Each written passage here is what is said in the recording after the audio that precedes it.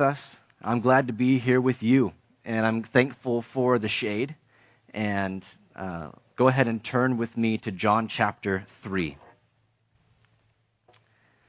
John chapter 3 today. We're going to get through all the way through verse 21. And today's message is entitled, "For God So Loved the World." You know, last time we finished up John chapter 2, and I think at this point as we're getting through the Gospel of John, we've really begun to see how Jesus is getting more and more notice. People are beginning to recognize him and seek him out. In John chapter 1, we read how John the Baptist testified of Jesus, and he said of Jesus that he is the Lamb of God who takes away the sin of the world. Jesus then performed his first public sign in John chapter 2, where he turned the water into wine.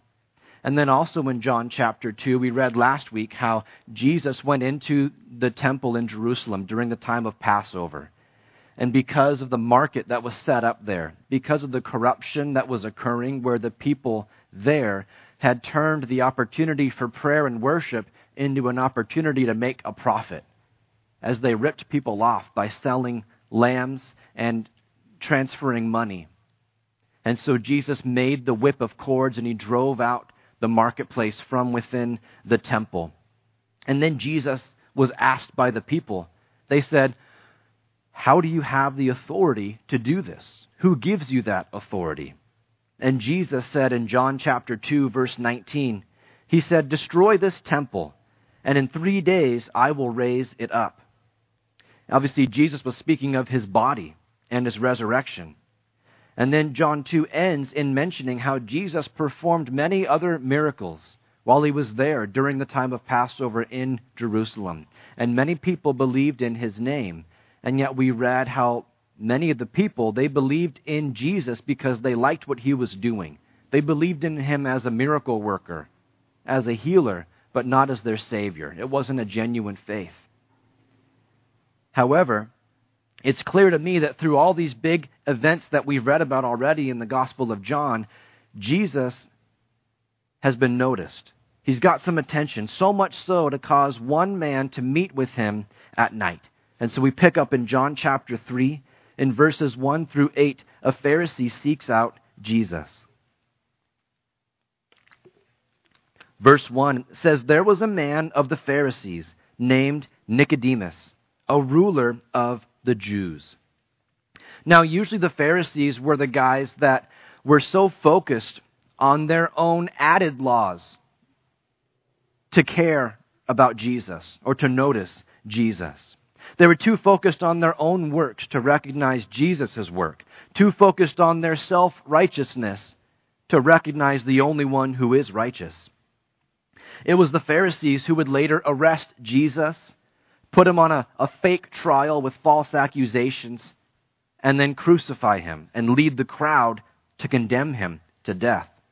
And yet here is Nicodemus, a Pharisee whom Jesus calls later the teacher of Israel, a Pharisee who is a member of the Sanhedrin, which is like the Supreme Court for the Jews, a Pharisee who was called a ruler of the Jews. And in verse 2 it says, "This man came to Jesus by night and said to him, 'Rabbi, we know that you are a teacher come from God, for no one can do these signs that you do unless God is with him.'"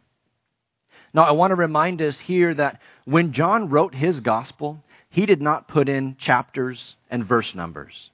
You see, we added those in much later so that I can tell you a specific chapter and verse and you can turn to it. But John didn't put those in. And so sometimes when we read our Bibles, we see the chapter ends and we think, "Oh, okay, new chapter, let's turn the page," and forget what we've read. And yet, those chapter breaks weren't there originally.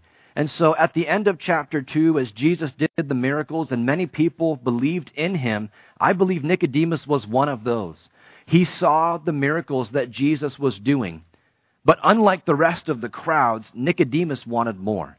He seeks Jesus out and he says, "I see you do the miracles. I know that you've come from God, but I want to know more. I want to understand who you are more." And so he came to meet Jesus at night. And verse 3, Jesus answered and said to him, "Most assuredly, I say to you, unless one is born again, he cannot enter or cannot see the kingdom of God." You see, Nicodemus, he was a Jew, a descendant of Abraham. And yet Jesus says, that doesn't get you to heaven. Nicodemus was a Pharisee, strictly following the law, trying to do more good than bad. And yet Jesus says, that doesn't get you to heaven. Nicodemus believed that Jesus was a powerful teacher sent by God, able to do miraculous things. And yet Jesus says, that belief doesn't get you to heaven. Jesus says, you must be born again. Verse 4, Nicodemus said to him, "How can a man be born when he is old? Can he enter a second time into his mother's womb and be born?" You see, Nicodemus, he was thinking all physical. That doesn't quite make sense, Jesus. I don't think that's going to work. And Jesus says, no, that's not what we're talking about here. Verse 5, Jesus answered and he said, "Most assuredly, I say to you, unless one is born of water and the Spirit, he cannot enter the kingdom of God." There are many ideas about exactly what Jesus is referring to here when he says one must be born of water. But there's at least one thing that's very clear Jesus is not saying. One thing Jesus is not saying is he's not saying we need to be baptized in order to go to heaven. He does command us to be baptized, just as he commands us to turn away from our flesh and to stop living for ourselves and to live for him. But those are all works that we do as a result of already being saved. You see, we're saved by grace, not by our own works. And so it's not baptism that he's talking about. When Jesus says we must be born of water and the Spirit, I think Jesus is simply answering Nicodemus' question about, what do you mean born again? Surely it's not physically born again. And Jesus is saying, no. But obviously when I say born again, it means a second birth. We need to be born a second time. One physical birth and one spiritual birth. See, the first birth is when we're born of water, when we're physically born. Our mother's water breaks and then we come forth. The second birth, being born again, is to be born of the Spirit. It's a spiritual birth. Jesus continues this idea in the next verse, in verse 6. Jesus says, "That which is born of the flesh is flesh, and that which is born of the Spirit is spirit. Do not marvel that I said to you, you must be born again." So Jesus again explains there's two births, one physical, one spiritual, one of the flesh, one of the Spirit. You see, everybody has had a physical birth. We've all been born of water, but only some people have been born of the Spirit. Only some people have been born again. If you look at your note sheet there, I've got one of the notes there that says the moment we turn to Jesus, believing in him for salvation and surrendering our life to him, we are spiritually born again. The moment you've put your trust in Jesus as your Lord and Savior, that is the moment that you are born again. It's not something physical that we feel, not something physical that we can see, but that's when we're born again. And up until that point, we are spiritually dead. Our hearts might be beating. We might have some activity in our brain waves. And yet, if we've not been born again, then spiritually we're dead. We're dead men or dead women walking. Now, just as the Bible says there are two births, one physical, one spiritual, the Bible also talks about two deaths, one physical and one spiritual. We read in Revelation chapter 21, verse 8. It says, "But the cowardly, the unbelieving, the abominable, the murderers, the sexually immoral, the sorcerers, the idolaters, and all liars shall have their part in the lake which burns with fire and brimstone, which is the second death." You see, when someone dies physically, their heart stops beating. That's the first death. But when at the end of all things, those who have never put their faith in Jesus, they're sent to hell, that's spiritual death. In a sense, that's the nail in the coffin of the spiritual death, because spiritually we're already dead until we put our faith in Jesus. But while we're still alive, we have that chance. We have that opportunity to turn to the Lord as our Savior and receive Him and become born again, become born spiritually. And so we all have two options. We can be born once and die twice, or we can be born twice and die only once. Because if we're born again, though we may die physically, we will never die spiritually. We'll be with the Lord forever in heaven. And so we must ask ourselves, have I been born again? Have I been born again? And what it comes down to is, have you asked Jesus to be your Lord and Savior? Are you trusting in His work alone to get you to heaven? Not, I believe in Jesus and I go to church. I believe in Jesus and I do a lot of good works. I believe in Jesus and I don't do those sins that those other people do. It's not and anything. It's just believe in Jesus. That's the gospel. And Jesus' next point here, asking if we have been born again, he says in verse 8, the wind blows where it wishes, and you hear the sound of it, but cannot tell where it comes from or where it goes. So is everyone who is born of the Spirit. You see, we cannot see the wind, but we can see the effects of the wind. As we see the tarps up here floating in the wind, we see the effects of the wind, but we don't see the wind itself. And so too, we cannot see the Holy Spirit, but we can see the effects that He has on our hearts, on our lives. You see, when we are born again, our lives do not stay the same. If you know that you've been born again, you've put your faith in Jesus, then you can look at your life and you can see, look at what you've done, Lord. Look at how you've changed me. Look at how you've changed my heart. And as the Holy Spirit continues to work on us, He makes us more and more like Himself. But I want to be very clear. This change takes place as a result of being born again, not as a prerequisite. When we are born again, born of the Spirit, God fulfills His promise to us that He gave in Ezekiel chapter 36. Starting in verse 25, it says, God is speaking here, then I will sprinkle clean water on you, and you shall be clean. I will cleanse you from all your filthiness and from all your idols. This verse speaks of God's cleansing of our sin. As He took our sin upon Himself on the cross, He cleanses us from all uncleanness. And then He continues in Ezekiel 36, verse 26. God says, I will give you a new heart and put a new spirit within you. I will take the heart of stone out of your flesh and give you a heart of flesh. I will put my Spirit within you and cause you to walk in my statutes, and you will keep my judgments and do them. You see, the Holy Spirit comes into us when we put our faith in Him, and it fulfills this promise here. As the Spirit comes inside of us, and the Spirit is the one that makes us walk according to Him, no longer according to our own desires. It's the Spirit that does that work, and it speaks of the regeneration, of how God makes us new so that we can better represent Him to the world.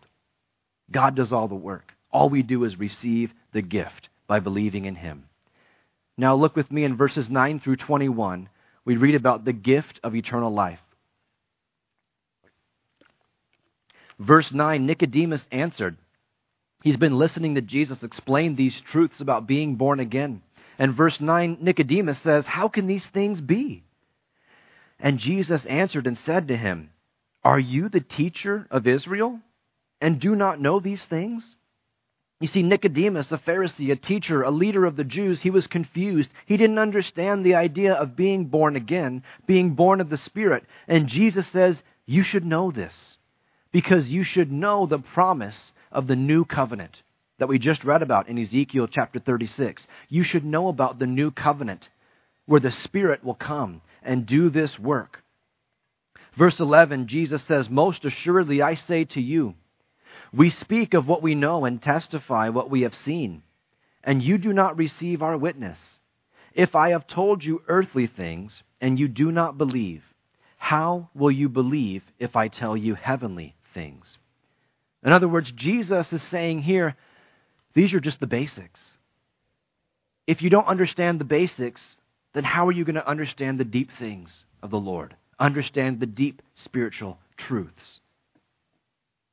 And to me, I believe that's still true today. You see, we're saved by grace alone, not by our own works. But if somebody still insists on talking to the Lord based on their works, based on their own righteousness, they don't understand the need to be born again and just surrender to Jesus, then they don't understand the basics. And therefore, they're not going to understand the deeper spiritual truths about God. Jesus continues in verse 13. He says, "No one has ascended to heaven but he who came down from heaven, that is, the Son of Man who was in heaven." Jesus is saying, nobody else can explain these things, these heavenly truths, better than me, because I'm the Son of Man, because I'm the Son of God, because I've come down from heaven to this earth to speak to you, to teach you these things. Remember in John chapter 1, verse 1, where it said, "In the beginning was the Word, and the Word was with God, and the Word was God." And the Word is Jesus. And so Jesus is saying, trust me, I know better. And so verse 14, Jesus says, "And as Moses lifted up the serpent in the wilderness, even so must the Son of Man be lifted up." Now this is referring to a portion of history for Israel. Nicodemus would have known it well. He would have known exactly what Jesus was talking about. But for some of us, we might be rusty on our history of Israel. And so after Israel was rescued out of Egypt and they were wandering in the wilderness, you may recall how God was providing for them manna from heaven, the bread from heaven. Every morning they'd go out and pick up all the Pop-Tarts on the ground and they'd eat. And yet there came a day where the Israelites were sick of it.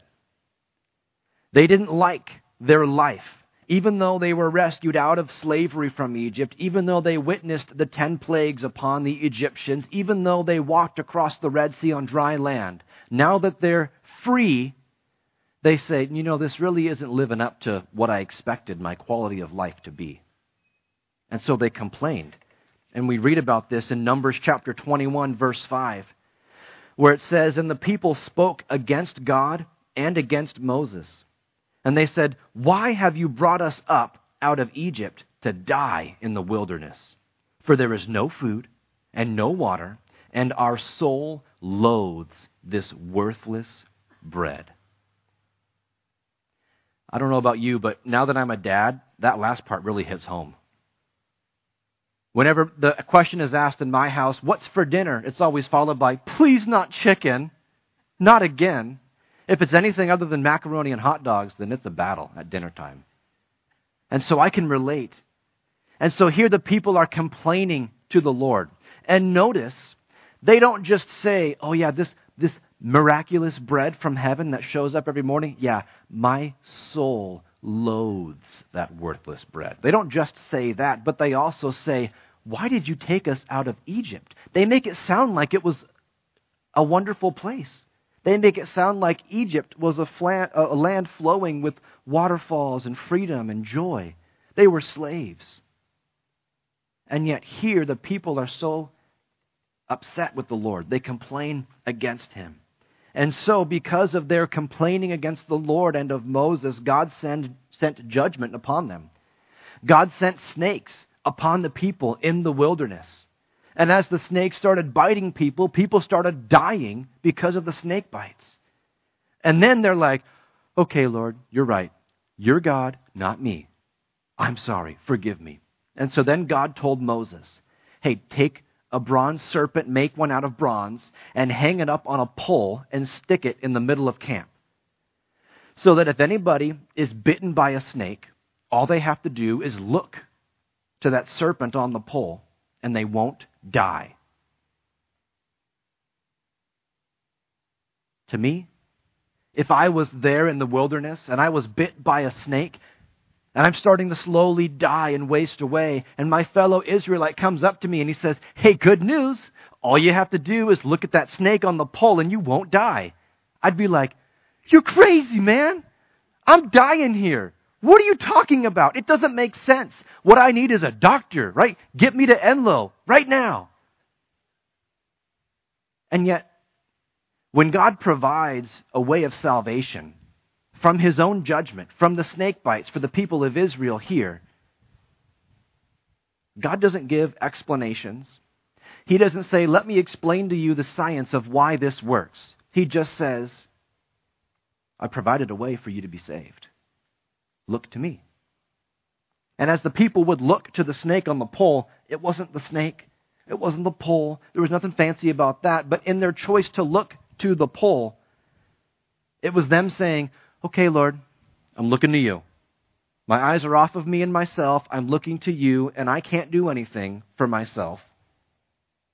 But you can. You have, and you will. And it was their actions that made their faith genuine, of trusting in the Lord. God doesn't call the people to understand. He just calls the people to obey, to listen. And that's how our salvation works. You see, God offers salvation for any and all who would believe in him. Salvation from our sin, salvation from hell. And yet, Jesus doesn't call us to understand. You know, many would say, just believe in Jesus? That doesn't make any sense. In the world that I live in, you got to work for a living, right?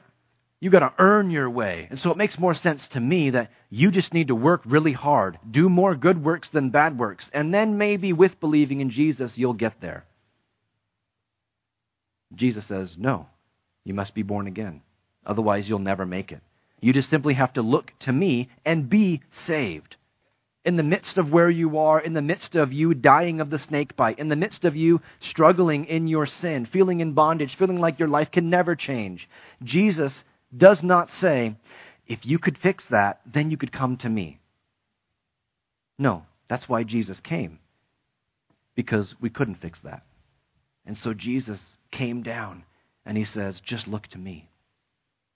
And that's what Jesus is going to say now. Look back at verse 14 and see how he ties this in to his death on the cross. He says, as Moses lifted up the serpent in the wilderness, even so must the Son of Man be lifted up, that whoever believes in him should not perish, but have eternal life. For God so loved the world that he gave his only begotten Son, that whoever believes in him should not perish, but have everlasting life. According to this verse, God's love is for everyone, the whole world.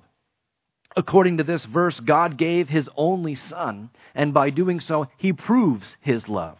Right? Our God is not a God who stays up in heaven and says, I love you. Take my word for it. I'm God.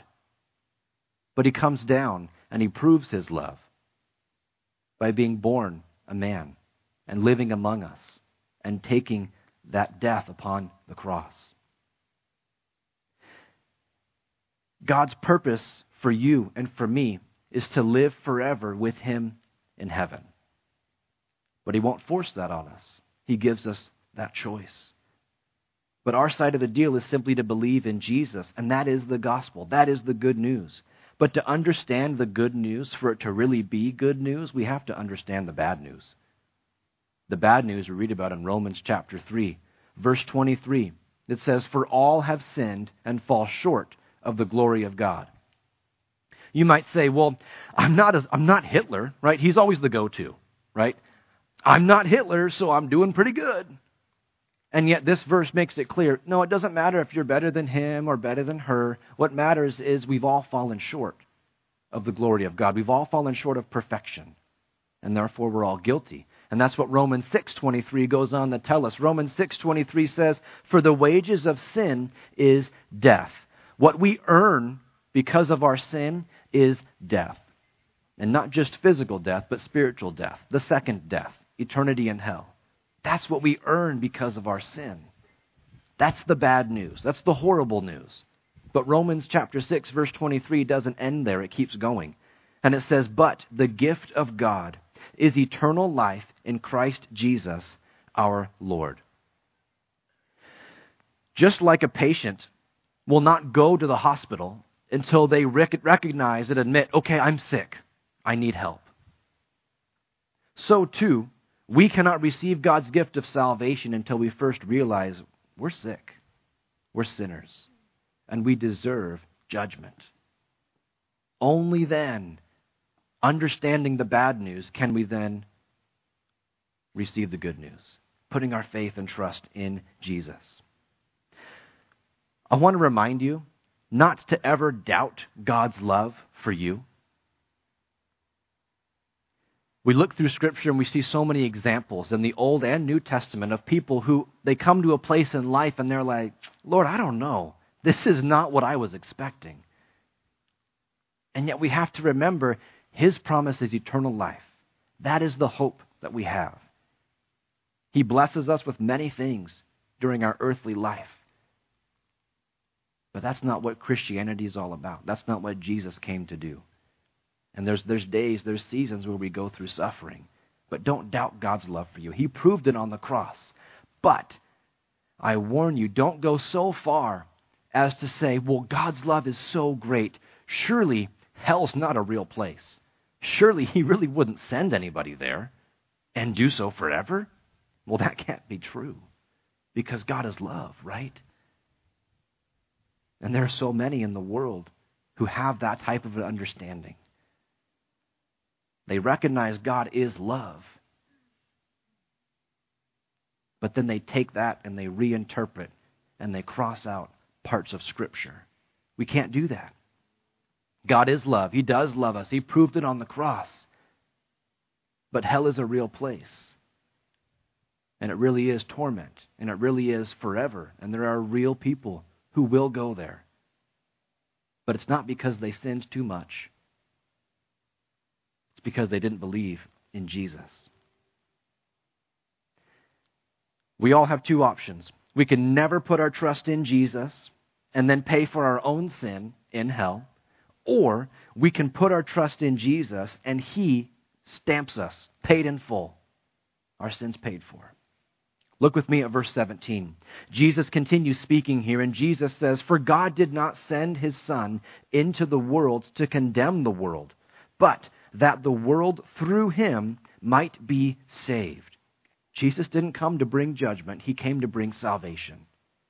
Verse 18, Jesus says, "He who believes in Him is not condemned, but he who does not believe is condemned already, because he has not believed in the name of the only begotten Son of God." You see, that is the key, believing in God or not. You don't go to hell because you've sinned too often. You don't go to hell because your sins were too wicked. You don't go to hell because, oh, you did that sin? Oh, I'm sorry. Too late. No. The only unforgivable sin is the sin of not believing in Jesus. It's the sin of not reaching out by faith and taking in the gift of salvation.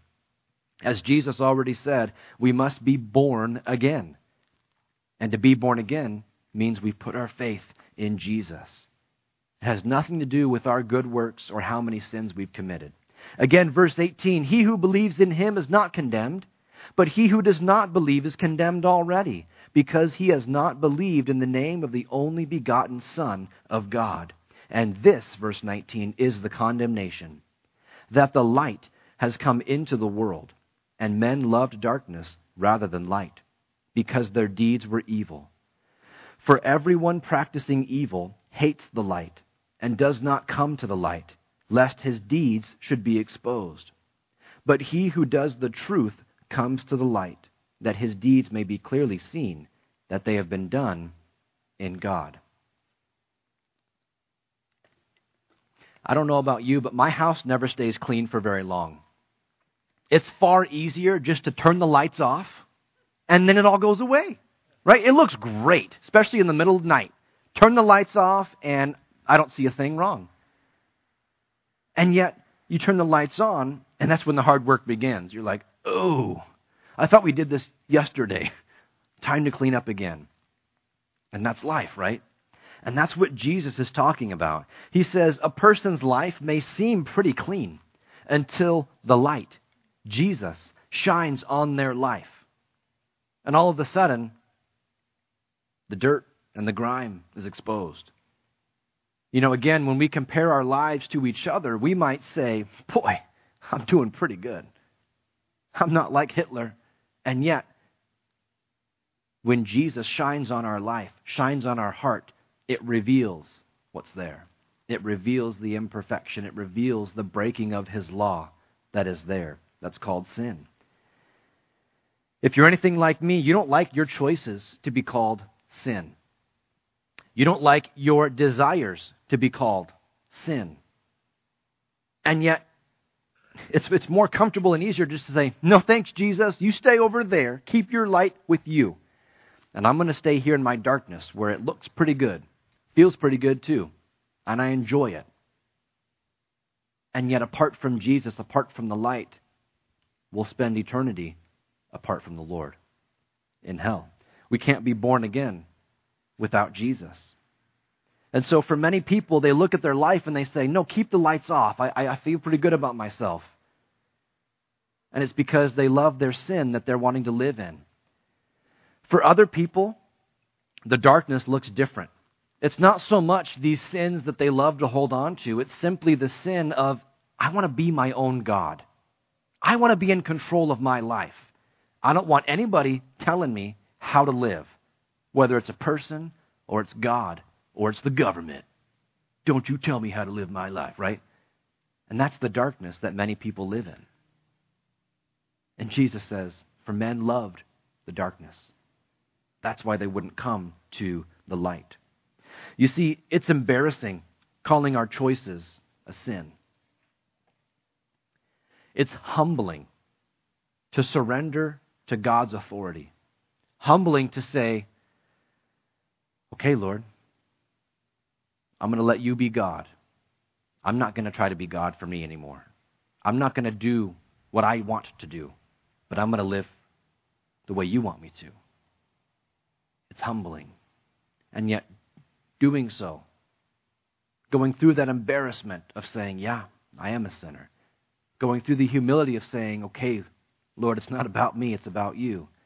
That allows us to come to the light, to Jesus. Jesus says in John chapter 8, verse 12, I am the light of the world. He who follows me shall not walk in darkness, but have the light of life. Have you been born again? I'm not asking how long you've been coming to church, how many times you've read your Bible. I'm not asking who you voted for.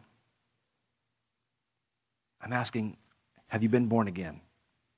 Have you put your faith in Jesus? Are you trusting that the day that you die, you're going to be standing in the presence of the Lord because of His sacrifice on the cross for you, because of His resurrection? If you've done that, if you've put your faith in Jesus, then you are born again. You are spiritually alive. You've been born twice.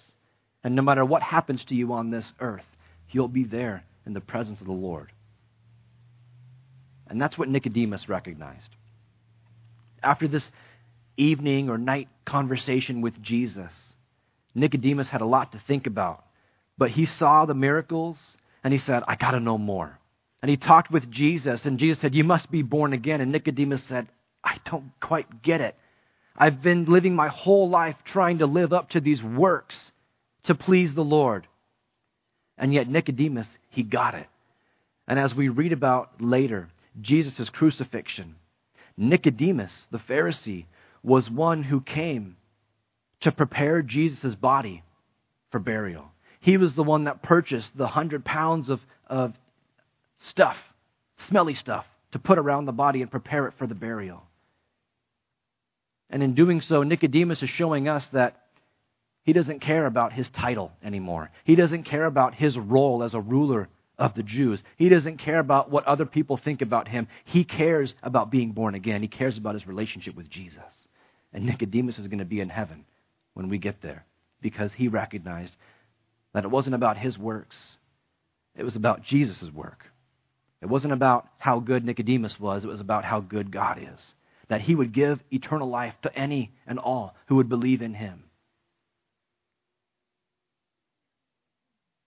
And so we close with this reminder. Jesus has fulfilled the promise that we read in Ezekiel 36. The moment you put your faith in him, God takes out that heart of stone, the spiritually dead heart, and God puts in a heart of flesh. He gives us a new heart. The regeneration of us makes us into a new creation. Let's praise him for who he is and what he has done. And if you haven't yet, put your faith in Jesus. Because right now you're a walking dead man, walking dead woman. Let's pray. Lord, we are so thankful for your love. We are so thankful that your love has no limits. Lord, your word does not say, for God so loved the world that tried really hard, or so loved the world that worked to know the truth. Lord, you just love the world. And Lord, your sacrifice on the cross was so complete and so perfect that, Lord, you paid for any and all sin in the entire world. So now there's only one left. It's the sin of not believing in you. And Lord, if there's any here today, any listening in online that have not yet believed in you, God, I pray that right now they would look to you, not as a great teacher, not as a miracle worker, not as a prophet, but Lord, they would look to you as their Savior, as their Lord. And God, may they believe in you. And Lord, we thank you for your work of making us born again, bringing us spiritually to life. And Lord, we look forward to being in your presence one day, seeing you face to face. Lord, we love you. We pray all these things in Jesus' name. Amen. Go ahead and stand with me. Let's close and worship the Lord together.